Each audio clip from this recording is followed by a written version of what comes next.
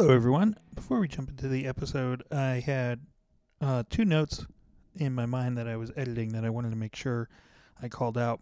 First and foremost, I did the thing where I assumed you all knew what I was talking about.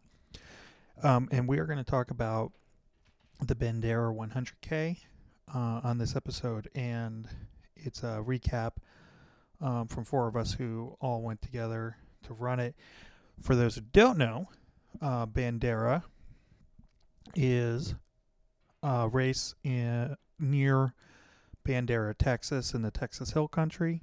It's at a state park, and it's just a really cool race. It's very rocky for really the entire race, but the first kind of half of the course is very hilly, and then there's another hill at the very end.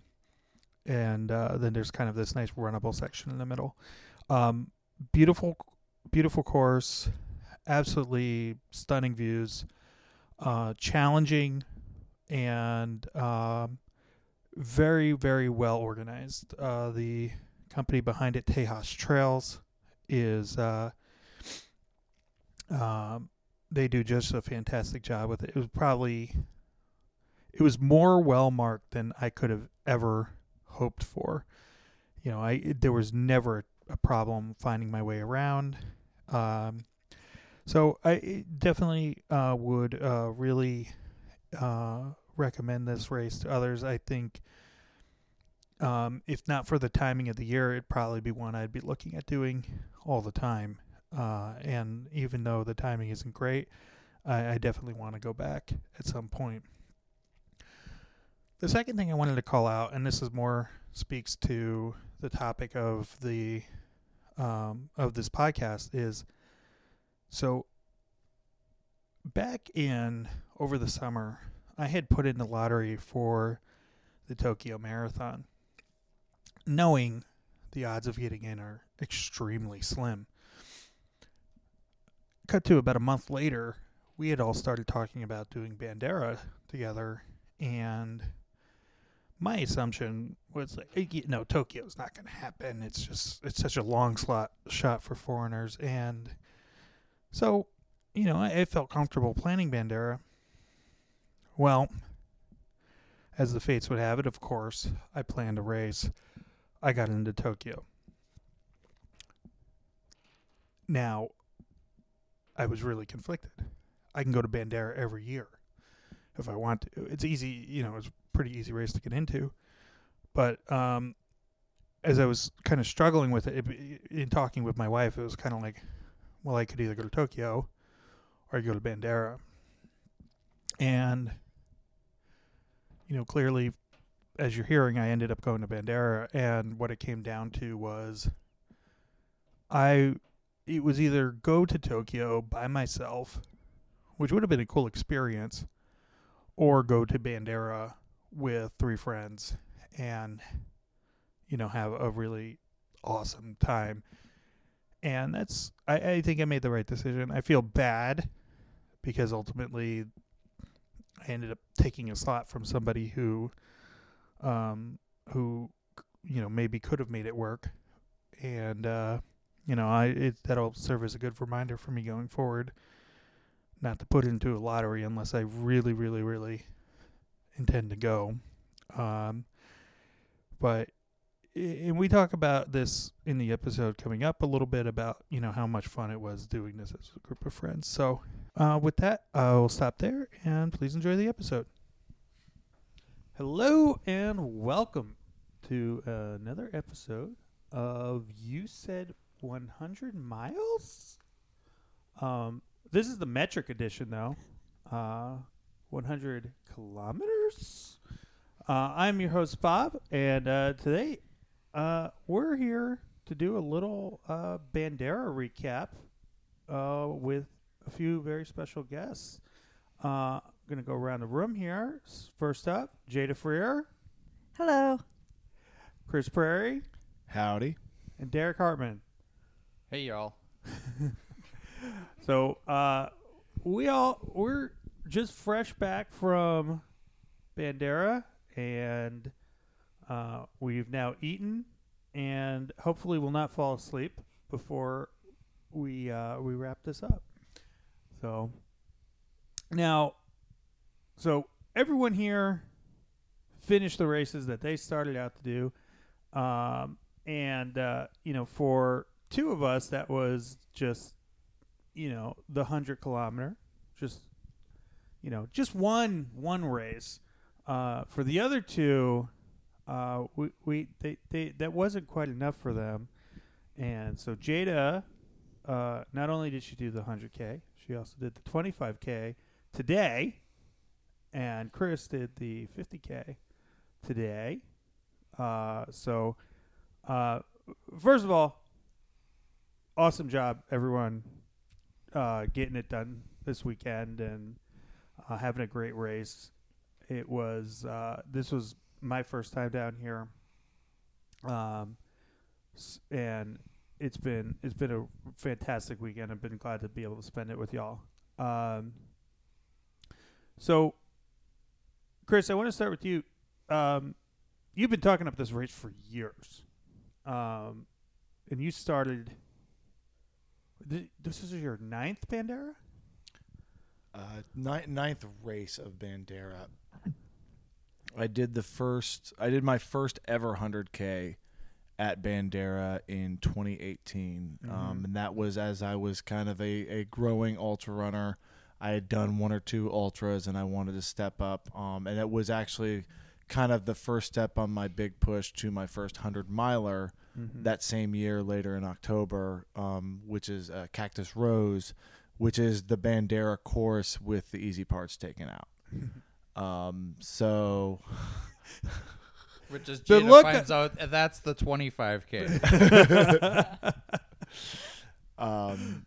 So yeah, it's kind of become my every year race, mainly because it's a Western States qualifier, and it is the closest, most convenient Western States qualifier to where I live.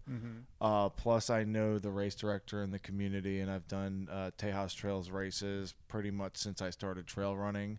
So it's kind of become like my home race, and I will plug it and encourage anybody to do it. When we had the golden ticket, it was awesome to have all these runners coming in from Colorado and Oregon and all these trail running places to come down to Texas and think that they're just gonna fly through our course, and then they see the Soltol and they see the rocks and they do a double take, and I always kind of enjoyed that. But yeah, there is for those people that do the race multiple years, once you've completed 500 kilometers of Bandera, you get a fleece pullover that says Bandera 500K. I earned that a couple of years ago. And then once you get to 1,000 kilometers, you can get the opportunity to get a windbreaker jacket that says Bandera 1,000K. And a few years ago, they split up the race distances between different days. It used to be that the 100K, the 25K, and the 50K were all on the same day on Saturday, and they just had staggered start times. A few years ago, they switched and did just the 100K on Saturday and then the 50K and 25K on Sunday. And therein, I saw the opportunity to get 1,000 kilometers at Bandera in fewer than 10 years by doubling up and doing 100K Saturday, 50K Sunday. So as of this weekend, I'm at 800 kilometers. All right. So 2 more years. 2 more years. 2 more years. All right. Derek, let's jump to you. You did, so this is your second Bandera. Correct. Right? And so you liked it enough the first time to come back for more. Well, I really enjoyed the first loop the first time. And then I had issues with my IT band, and I knew I could do better than what I did the last time. So it's always typically nicer in Texas in January than it is in Wisconsin. Usually. I mean, it was chilly here, but it wasn't 0 degrees with 40-mile-an-hour winds and 14 inches of snow. It's true. Yes. Yeah. I'm not sure exactly when I'll hopefully get this edited pretty quick, but for anyone in the Midwest, particularly Wisconsin and Illinois area, like they got hammered while we were out having fun here in Texas. So I'm not looking forward to going back to that. And you're going to have it worse. Yeah, I'm going to need to clear my driveway when I get home. Oh, yeah. What brought you down here the first time? I knew some other friends who were doing the race, and they were talking it up, and it was a distance that I hadn't done before. So in 2020, I did the race that January, and shortly after that, COVID happened. But yeah, I was able to complete the 100K distance, and yeah. I think that may have been the first time I met you. I remember running over Boyle's Cairns in the first thing, chit-chatting with somebody, and I heard a Wisconsin accent coming from behind me. Hey, are you the guy from Dots? That could be, yeah. Referring to my ambulance ride out of Dots Tavern at the inaugural Badger 100-miler about 6 months prior. I heard you died. Yeah, word on the street is that I died in 2019, and everything since then has been a dream. Oh, man. Jada, this is your first Bandera. This is. And so you came down here, and you said 100 kilometers not enough. Never run the course. You wanted 125K. How did you get here? Well, I don't know that I wanted 125K. But apparently I can be easily coerced into bad decisions. So Chris had been talking about Bandera for a long time. And so everybody started signing up for it, and I signed up too. But I'm planning on running Cocodona in May. So this was a good opportunity. Chris said, hey, you know what would be great? Sign up for the race the next day as well. That's great Cocodona training. And I was like, sure, sounds fun. And so I did. And it's definitely type 2 fun. Type 2 fun? Yes. Now, spoiler, Chris is also running Cocodona this year. So it does kind of make sense, though, right? Like getting that experience of running something hard and going to bed for getting back up and feeling going. like crap and getting up and running again. Yeah. Yeah. I think I learned a lot from it. Yeah. Yeah, I have a lot of notes and observations I want to talk with my coach about, things I notice about me, questions I have and stuff. So I think it was really, really a good experience. Nice. Now, how did you get dragged into Cocodona? Also, I know Chris was there last year pacing and kind of got the bug of it. So 2 years ago, Chris was like, all right, so I have this idea. And I was like, yeah, maybe a couple years, sure. And then 18 months. And he's like, yeah, so Cocodona 2024. I'm like, yeah, sounds great. And then 6 months ago, I was like, oh, shit. Looks like I'm registering for Cocodona. We are 16 weeks out. I know, oh my God. That's it? Yeah. I'm probably going to die. Yeah, me too. I already died. I'm good. That's right. It'll be fun. You're both Cocodonuts. That's right. It'll be a fun adventure. I don't have drops, unfortunately. You drops. And you guys don't have headphones, so you wouldn't hear them anyways. So I should just go in and insert them. That's what I'll do. Yeah. Post.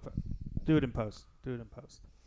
So interesting assortment of how people got here, and what they're doing, and of course, the whole premise of this podcast was, what's it take to work up to a 100-mile race, and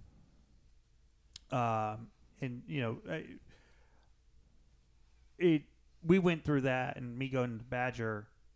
This is, it's 38 miles shorter than Badger. But this is hard. It's real hard. This was a hard race. Yes. It was. Yeah, it was very, very difficult. Definitely stuff I'm not used to. I mean, it was more technical than anything I've done, and so much climbing. I mean, I've done races with more elevation, but this was hard. I moving up and down the rocks, even when it was like, when I felt good, it was still slow. It was like painfully slow at times, and I remember, like, at the beginning of the race, my heart rate was just like through the roof. I finally figured out how to, kind of keep it tamer, but it was a lot of fun. I mean, it's beautiful up there. It was really beautiful. I didn't really know what to expect. I've never been in this area of Texas before, but like the sunset, my gosh, like that was magical. Derek was probably tired of me going, "Oh my gosh, it's so beautiful," because it really was is. amazing. And it's hard to capture it in pictures. That's it. Yeah, we were taking tried. pictures, and it's like the picture's nice, but it doesn't really do it justice. I mean, the whole sky was lit up. It was gorgeous. It was really nice. The same thing. This is my first time to Texas, period. I think maybe I had a layover in Dallas when I was like 3 or 4, right? But I'd never been. So just stunningly beautiful out there. I think every conversation I had with folks on the trail was like, yeah, if I wasn't traveling around the country for trail running, I'd never get to see stuff like this. So it was really cool. What was everyone's favorite part of the weekend overall? Who wants to start? Probably when I was done. Which time? Today when I was done. And I was clean and I was snuggled under blankets and just relaxing. Like it was type 2 fun. I mean, it was hard. I enjoyed the race. I do love racing. And it was fun to be with everybody all weekend. But I'm glad it's over. Not gonna lie. Yeah, I'm going to get a little sappy here. The fact that my friends came down to hang out and I got to show off some of my favorite trails and one of my favorite events. Because I've been plugging this for years. Like, everybody should come run Coconut or come run Bandera. So, and they finally came. Yeah, I guess the sarcastic favorite part was this morning when Chris and Jada both had to go back out because they told everybody yesterday on the course that, hey, I'm doing 100K today, but I'm doing 25K tomorrow, or I'm doing 50K tomorrow. So you tell all those people that you can't not go out. So True. It was poke your head out of the bed and like, have fun, guys. And you guys went to and got breakfast. breakfast. We did. Yeah, we went to Bandera and got breakfast. I was sitting there. I was in my bunk sleeping, and then I heard y'all get up, and I was like, I could just continue to sleep here, but I got to come out and just enjoy this moment of Chris and Jada like getting dressed, getting ready to go back out. For me, it was like getting to spend the weekend with you guys and doing racing with friends. Even though I think at the start of the race, I got to run with you guys for maybe a mile, maybe 2 before y'all got ahead of me. But just being able, I think the experience we had this weekend of renting the RV, us all coming here to Austin, driving out together, and then coming back, being able to share time together. This has been really a wonderful weekend, and Chris has been a fantastic host. Agreed. Aww. Yeah, very much so. He's got to make up for his other defects somehow. Because he has a shitty personality. I do. It's been established.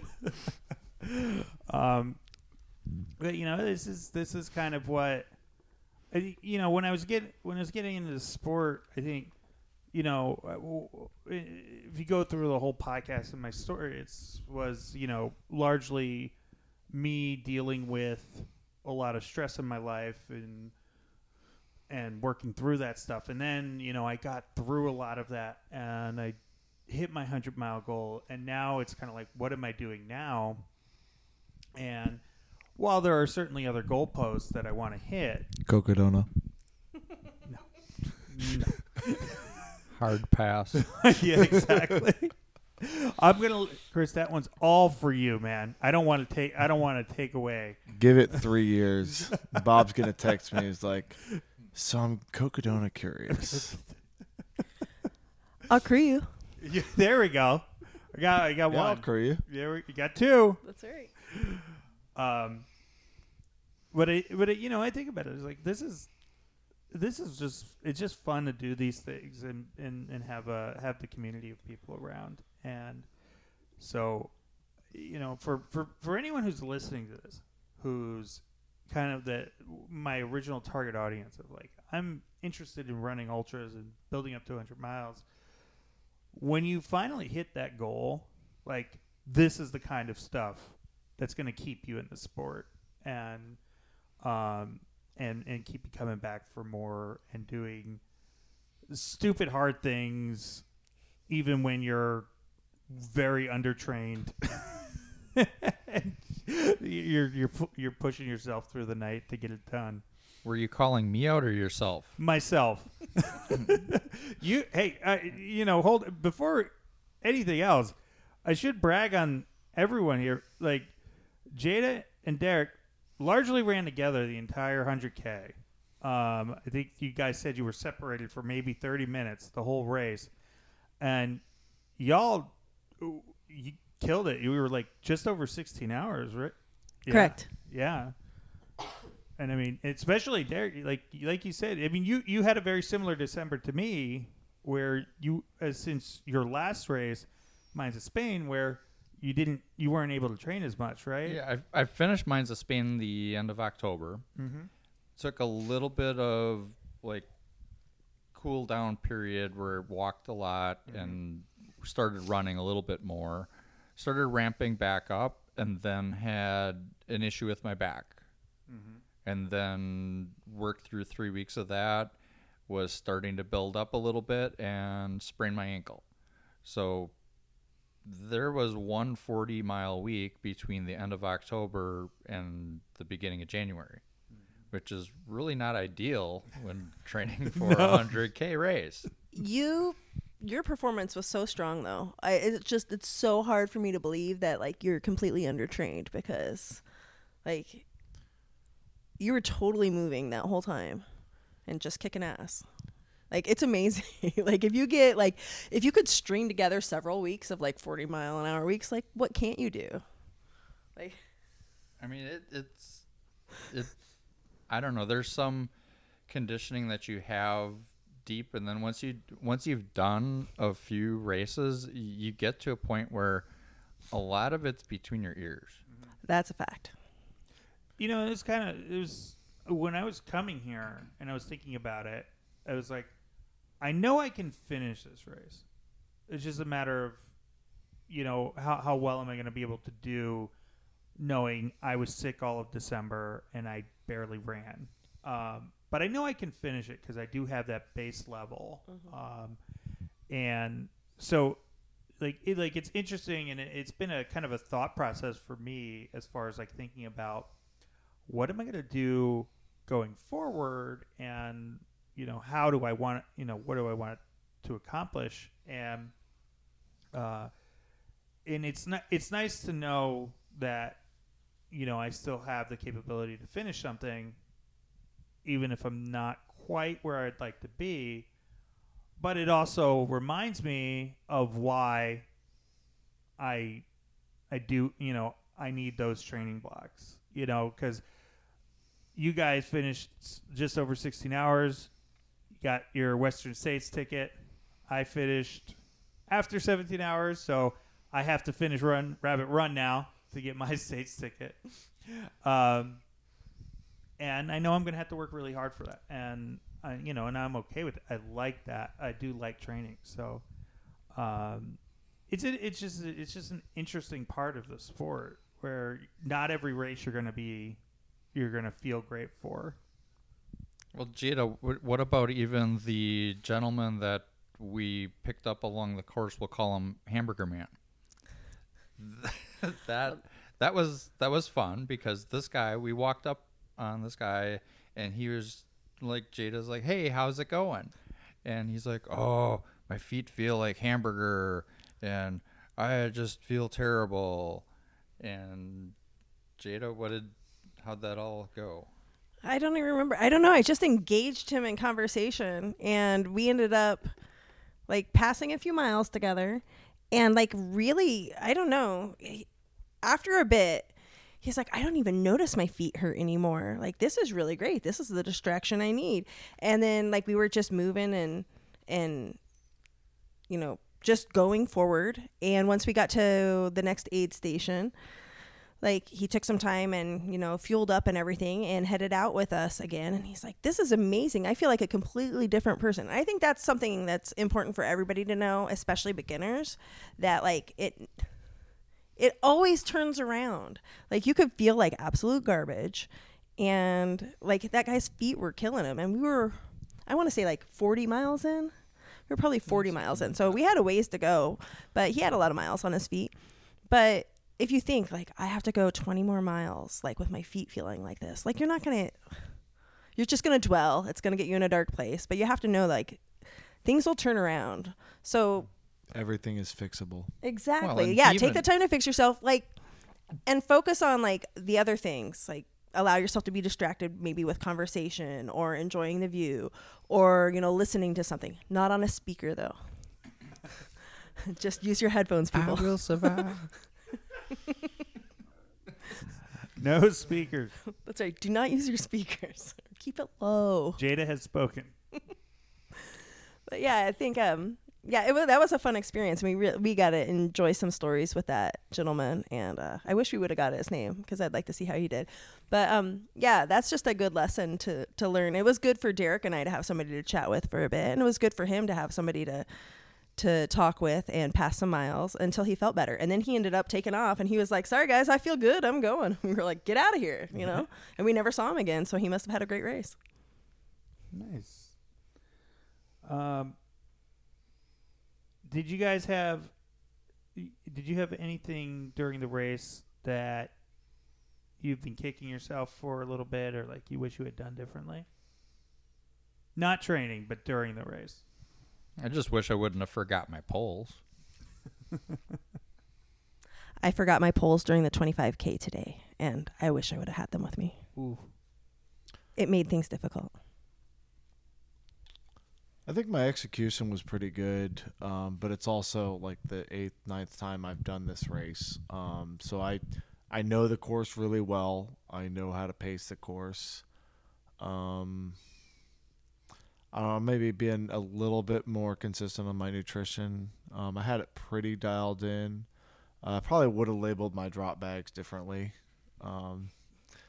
because you kind of break the drop bag system if you're running races on both Saturday and Sunday, when the race volunteers are shuttling drop bags from the start finish out to the far out reaching aid stations, and then bringing them back in, expecting that the 100K runners are going to want to pick up their drop bags Sunday morning when they're leaving the race. Right. Well, the 50K runners are out on the course and they want to use their drop bags. And I believe one of my drop bags got brought back, and Bob and Derek, who basically kind of became the de facto crew while Jada and I were running, saw that it had come in and said, that is not good, and then shuttled it out. Good catch, you guys. Just shout out, like, well done. Yes. Like, that definitely does not belong here now.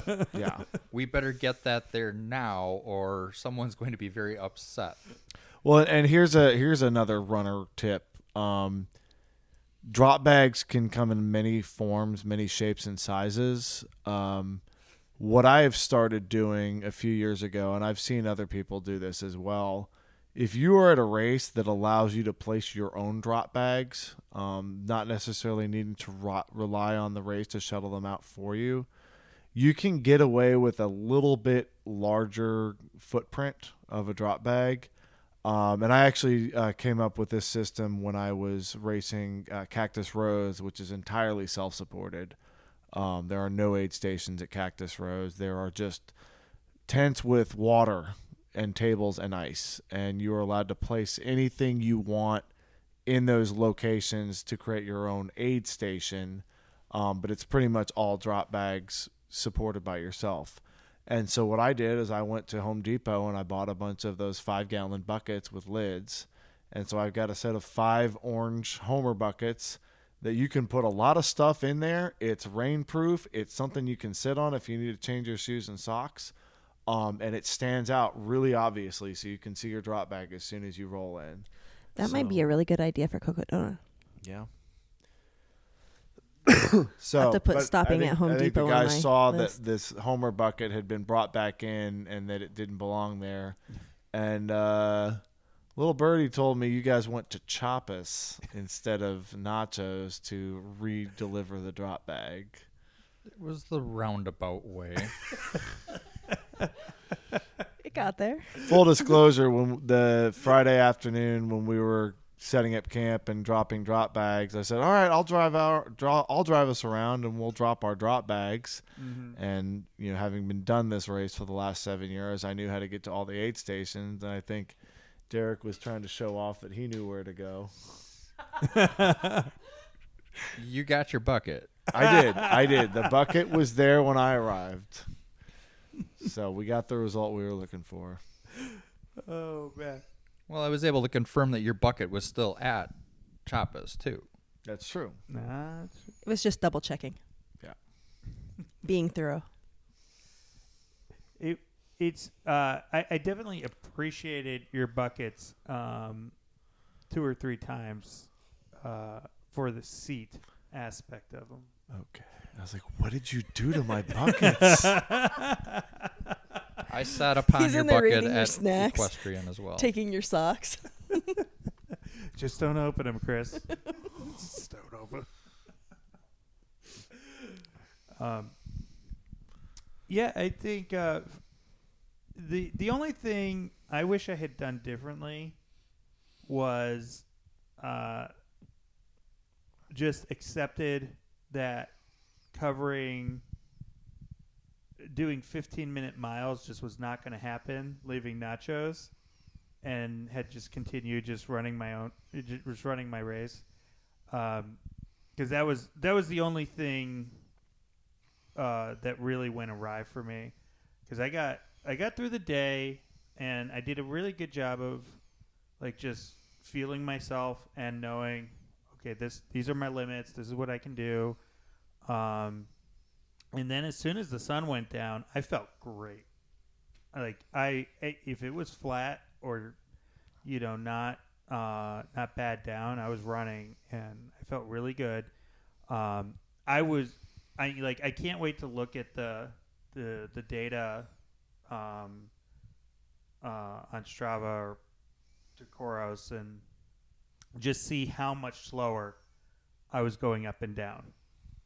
Because I felt like I was moving so much faster at night, and there might be like a time dilation aspect to that too. But I got to Nachos and I was like, can I run 15-minute miles to the run? Not thinking to myself, I haven't run close to this the entire rest of the race. Like, why would I think I could do this for 15 more miles? So I ran 2 miles really hard, could not get to where I needed to be, and I was like, okay, I'm blown up. Oh, it wasn't 15-minute miles. It was 12-minute miles. Never mind. Yeah, so it was even more ludicrous. That was my big mistake of the day. Bob's gone plaid. And you forget. You got plaid. Oh, I haven't watched that in a long time. That's a good one. It is. It is. And I think it holds up. Oh, absolutely. Yeah. I know there's there's a lot of like those older comedies that like you watch today and you're like, ooh.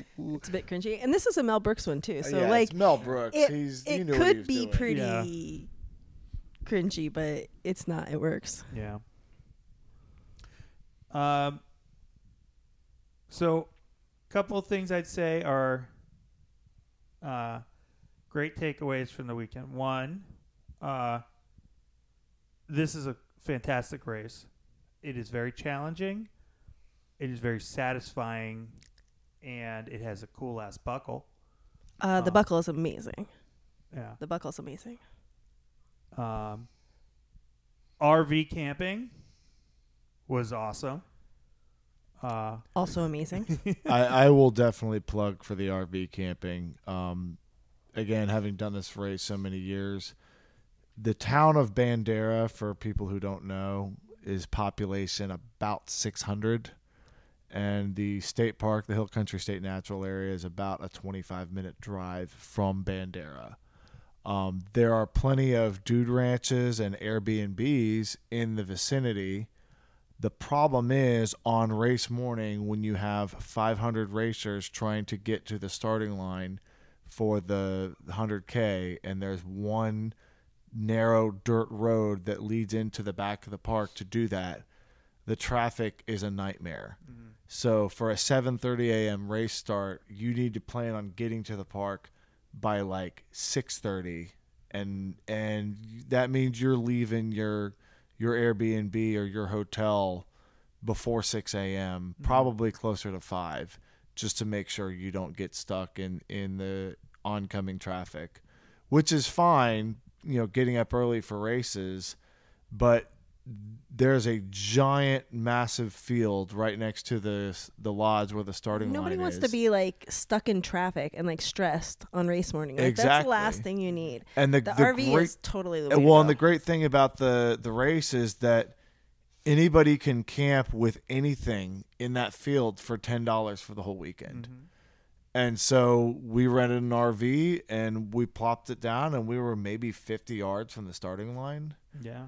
We got to sleep in till so 6:30, wake up, have some coffee, and lace up our shoes and head over to the starting line. It was extra convenient this morning when we had to do our second race. Yes.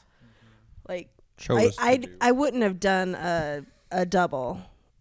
Well, had and that we was been actually staying somewhere else. how I first got into the RV thing a few years ago. The first time I did the double up, my math was that, if I have a 30-minute drive after I finish the 100K back to my Airbnb and then a 30-minute drive the next morning. And then have to account for all the traffic because that's the second day race is just as more busy. That I could be sleeping in between races. Mm-hmm. So let's get the RV and camp at the starting line. It was brilliant. Yeah. And the RV ended up costing about the same of what a hotel would for the weekend. Yeah. So it's really kind of a wash on the price. Yeah, I mean, it wasn't bad, especially split 4 ways. It really wasn't bad, and it was pretty comfortable. And it was so nice.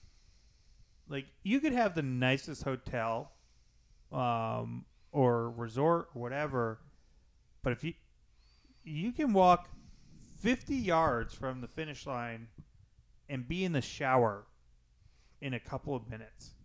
Like, that's awesome. Game changer. Yeah. Yeah. Without a doubt.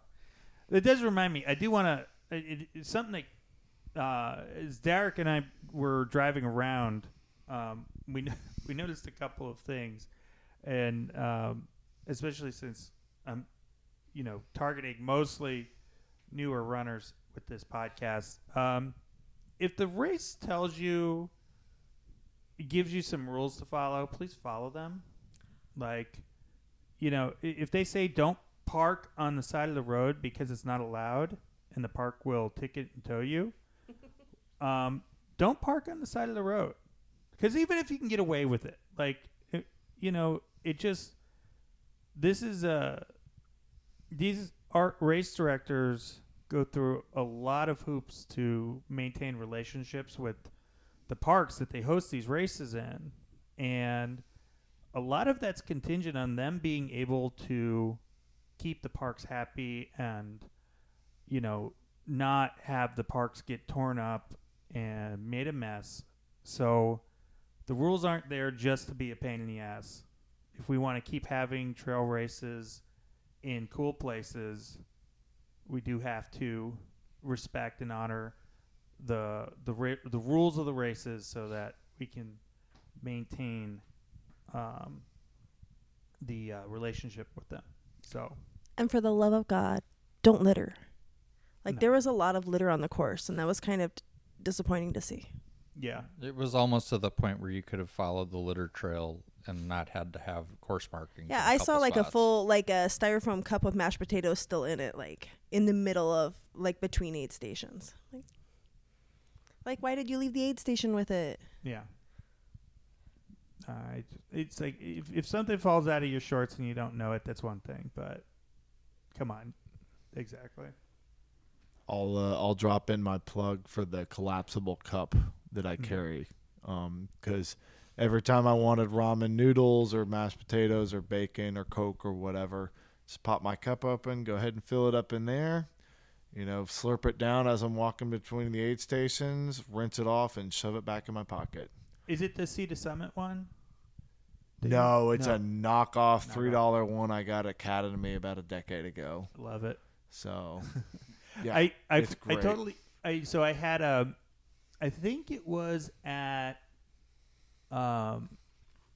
Equestrian. I got I specifically asked them for I just want a very little bit of mashed potatoes because I wasn't gonna carry it. I knew I was gonna, and of course they gave me a full cup and I was like, okay, fine. But so I was eating I ate half of it and then I threw out the rest and I was like, and then today at some point I realized I had my collapsible cup. I should have just had them put the mashed potatoes in that cup. And then you could have taken it with you. Yeah, Yep. that would have been great. But so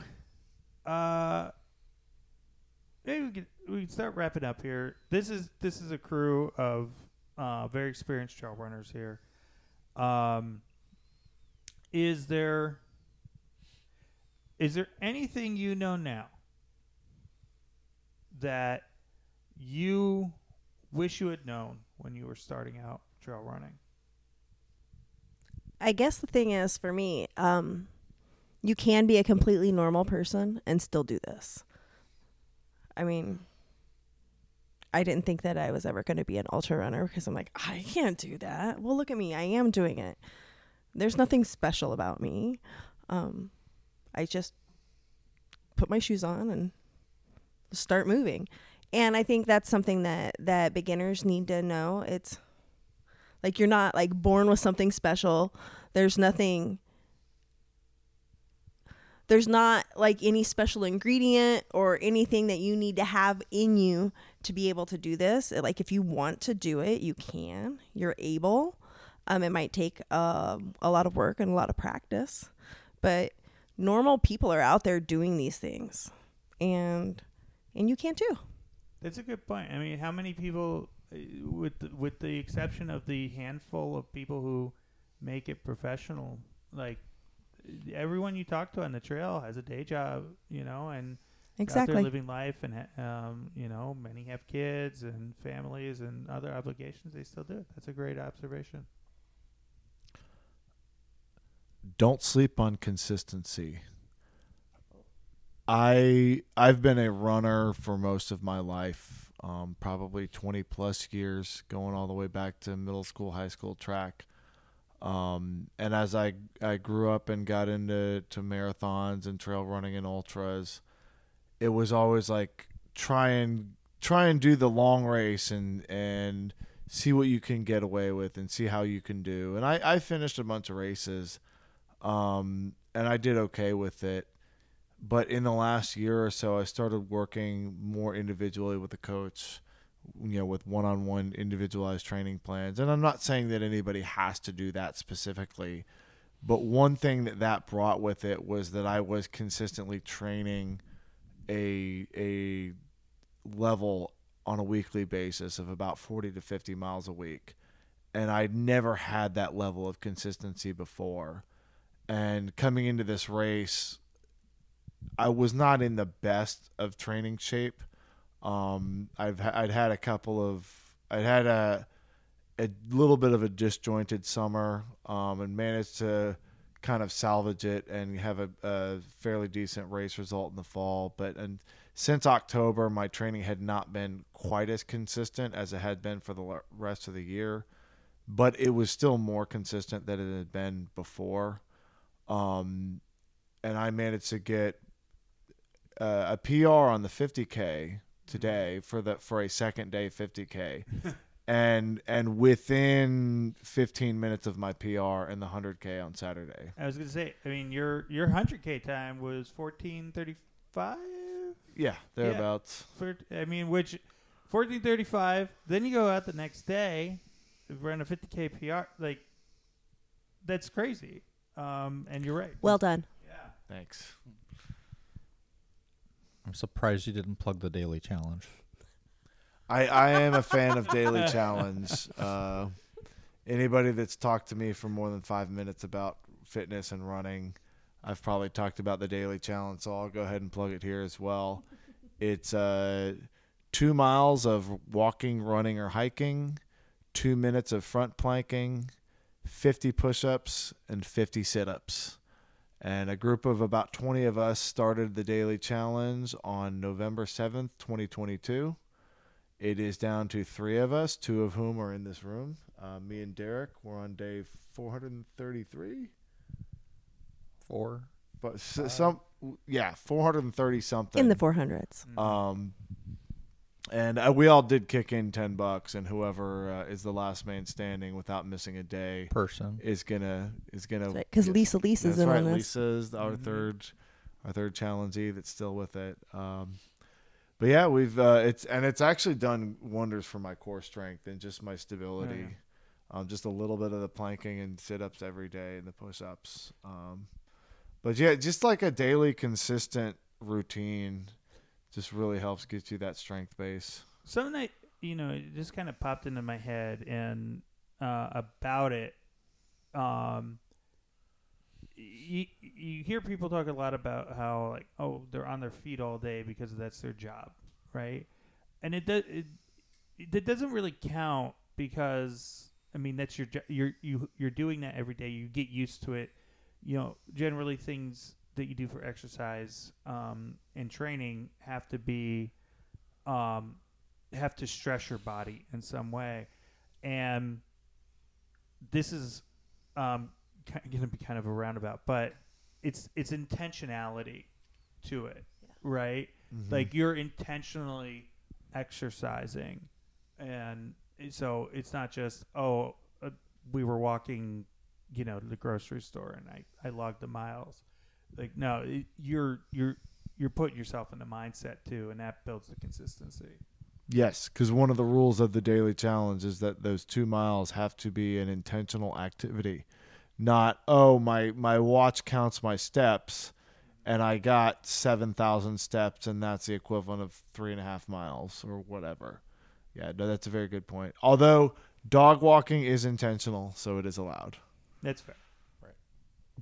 But I would say that really has helped maintain the health in my lower back by being consistent with those things, because I had the back surgery in 2018.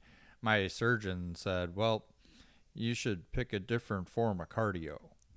Not thinking, that's not why I'm doing. I mean, that's not the main reason why I'm doing this running stuff. It's sure there's a cardio benefit to it, but that's not why I'm doing this. And often doctors don't understand, like, we do this for fun. Right. Well, it's stress relief and other things too. But at the end of when he got done seeing me at my 1 year checkup after the surgery, well, you can do whatever you want to do, but you're good for now. But I'll see you again when you blow your back out again. And he's laughed. I get the last laugh because he retired, but. But what I would say, my advice or tip or whatever for someone who's starting out is every every race is going to be different. You can have an idea of what you want to do going into a race. It's probably not going to go as planned. You're going to have something that you're going to have to work through or troubleshoot, or highs and lows that happen throughout the race. There's no way I would have gotten the finish time that I had if I wouldn't have latched onto Jada and had her pull me through the race, because she was like, hey, we're going to run now. I'm getting cold. We need to run. Cold as a motivator. I was freezing. I had to move. Or sit down and die. Or try to do math, because that was My trail math that was bad. Nothing It's so good bad. has He's ever like, come from Jada, We're how gonna have- easy is it? I'm like, We're going to no, have it's that not. 1 mile is going to be 45 minutes going up ahead there. Like, there's no way. But okay, even if we my count head- that one in as my 45 head, that part minutes, was so terrible, we still though. can do 18-minute miles on the rest of these. And but we should just run. Okay. So we Okay. ran. So I'm probably the exception to the rule, but I love doing ultramath, and I'm so terrible. I'm like really it terrible. distracts me from the pain, and I think that's just because I'm an engineer. It and just I'm confused constantly just myself. doing calculations and like, oh, well, I can run 17 seconds per mile slower for the next 7 miles, and I'll still be under this cutoff threshold. Trail math to me is like is a 7th grade sitting down and getting that like weird word problem. Like if a train leaves Chicago at 11:53 heading to, it's all like that. I don't know. My brain can't do it, and it shuts down pretty early in races too. Like I want to say by like mile 30, I can't math at all anymore. Yeah. But I know that about me now, so I don't even bother. I used to try to figure things out, and I'd just get frustrated. It's why I like having the little card, and then every time Yeah, I that get was to the great. aid station, I can just look at it. Am I on pace for my goal or not? And I'm just looking at the clock time, and what's on the card versus what's on the watch, and clearly, as I said earlier, it doesn't always stop me from doing some trail math. That's terrible. But it's that's a nice thing to kind of just take it, help take it away from you, because I will second that plug for the pace card. I used to try and look at my watch and be like, oh well, I need to be at an average of a 11:30 mile pace to do this. Well, when you're out in the woods and the windy trails and the switchbacks, your GPS isn't going to necessarily read the right distance, and it's not going to calculate the right average pace. Mm-hmm. But if you know that in order to hit your goal time, you need to be at each checkpoint by a certain time, race time, once you're in that checkpoint, you've gotten to that part of the course, Mm-hmm. and you can just go based on the time. So I'm a fan of that. Yeah,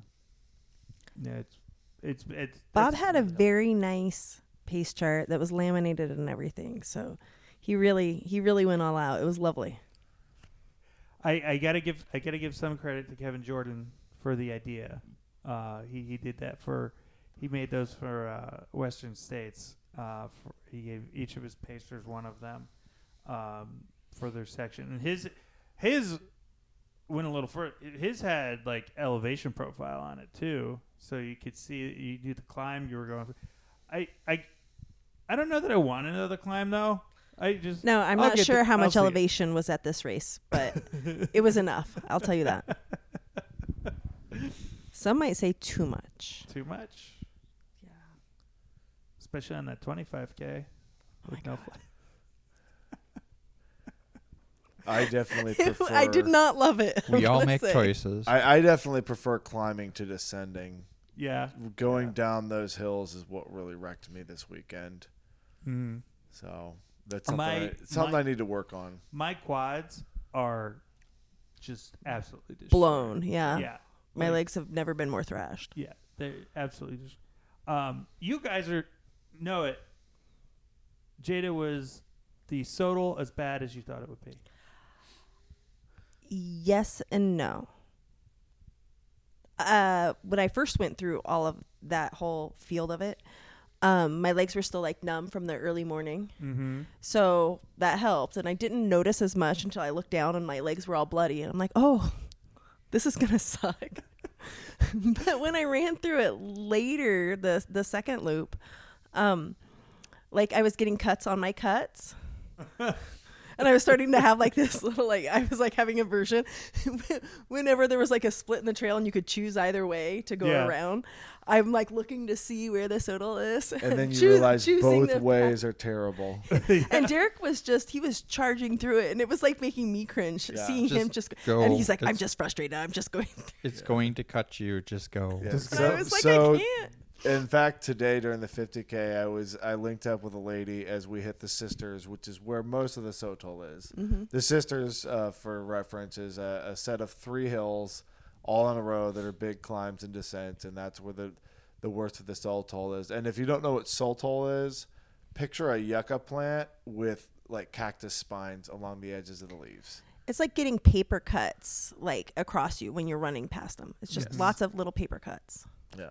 So we're running through this first of the Sotol field, and this lady stops and kind of carefully picks her way around the Sotol. And we'd been talking about it, and she says, "Oh yeah, I've heard about it, and I think I'm ready." and we got to the first section place where the Sotol crossed the trail, and she carefully picked her way around it, and I just kind of chuckled and charged through it. And then we kind of rounded the bend, and she saw that it was just Sotol as far as the eye could see, and said, "Oh." I do want to say, though, that part of the course was super pretty. Yes. It was really pretty. I was like, too bad it hurts so bad. So what I thought was weird, I really, aside from a couple of times where like it kind of like managed to like poke me. Stab you. Right. Yeah. That really hurt. Most of it was fun. Those are the cuts that drip. Yeah. I had a couple of, I mean, it really wasn't that bad. And even when I got in the shower, I was surprised that it didn't hurt more. I was surprised by that too. I was expecting it to be a lot more painful, like the post-race shower, but it wasn't that bad. I'm glad I didn't use BioFreeze this year.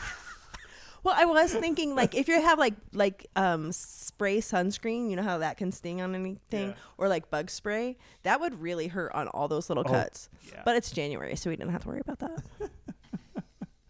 I can't. I've tried to pronounce it the way you do, and that I've heard all the other locals say it, and I just always just keep saying Sodal instead. So I'm just gonna leave that one. But it's kind of like that is like an encapsulation of ultra running in general. Of like, it's gonna suck. You're gonna do it anyways. So just go. It's all about resiliency. Yeah, that's true. Yeah. And the bacon. Yes, bacon is very important. So we did, when we went to breakfast this morning, and we were. That would be the two of us who did not do the extra. Correct. I was looking at the menu, and Derek and I ordered the same special, but I misread the menu, and because the way it read was like, oh, you'd get bacon and then either ham or a sausage patty, and no, it was bacon, ham, or it was one of the 3 meats, and which is obvious, and I should have noticed it. So I ordered a sausage patty, and then the plates come out, and I had no bacon, and I was like, oh, yeah, because I'm an idiot. And then I was going to let it go. I was just going to be like, okay, that's fine. And then the server came over to refill our coffee, and I was like, no, I want that bacon. Hey, can you give me a side of bacon real quick before we leave, please? I had to get the bacon. Bacon's important. Bacon is very important. Fat, protein, all that salt. Oh, yeah. I have an unrelated bacon story that I'm happy to share. Please. At Leadville, my crew had made some bacon to keep in the crew kit and hand to me wherever and whenever I needed it. And they forgot about the bacon. So the Leadville starts very early in the morning. It's 4 a.m. So we went to the start. I started. They went back to the Airbnb, slept for another couple hours, woke up, made some bacon to have on hand for crewing me. And one of my crew members just wrapped the bacon in aluminum foil and stuffed it in his pocket. And this was Saturday morning. He forgot about it for the rest of the weekend. Monday morning, we're packing to load the car and check out of the Airbnb. He reaches in his jacket pocket. He's like, oh, here's the bacon from Saturday. I forgot to give it to you. I just stuck my hand right out. He put it in my hand. I unwrapped it, and I ate it right then and there. Pocket 2-day-old bacon. It was delicious. My favorite bacon story is fiction. Did y'all watch The Office when it was on? Oh, yeah. Where he burns his foot. I like the smell of bacon when I'm waking up. Oh man! I wasn't a huge Office fan, but Erica, my wife, she said you have to watch this episode, and just to see a George Foreman grill next to a bed with bacon on. Killed me. I love that episode. And he bubble wraps his foot. Oh, all right. Well, we're getting a little loopy. It's getting late, and I'm sure everyone wants to sleep except for the two gentlemen across from me who have to do their daily challenge stuff still. I'm done. Oh, you're done. Okay, so the one gentleman. He didn't race a 50K today. No, we had I breakfast. just picked up all your buckets. From the wrong aid station.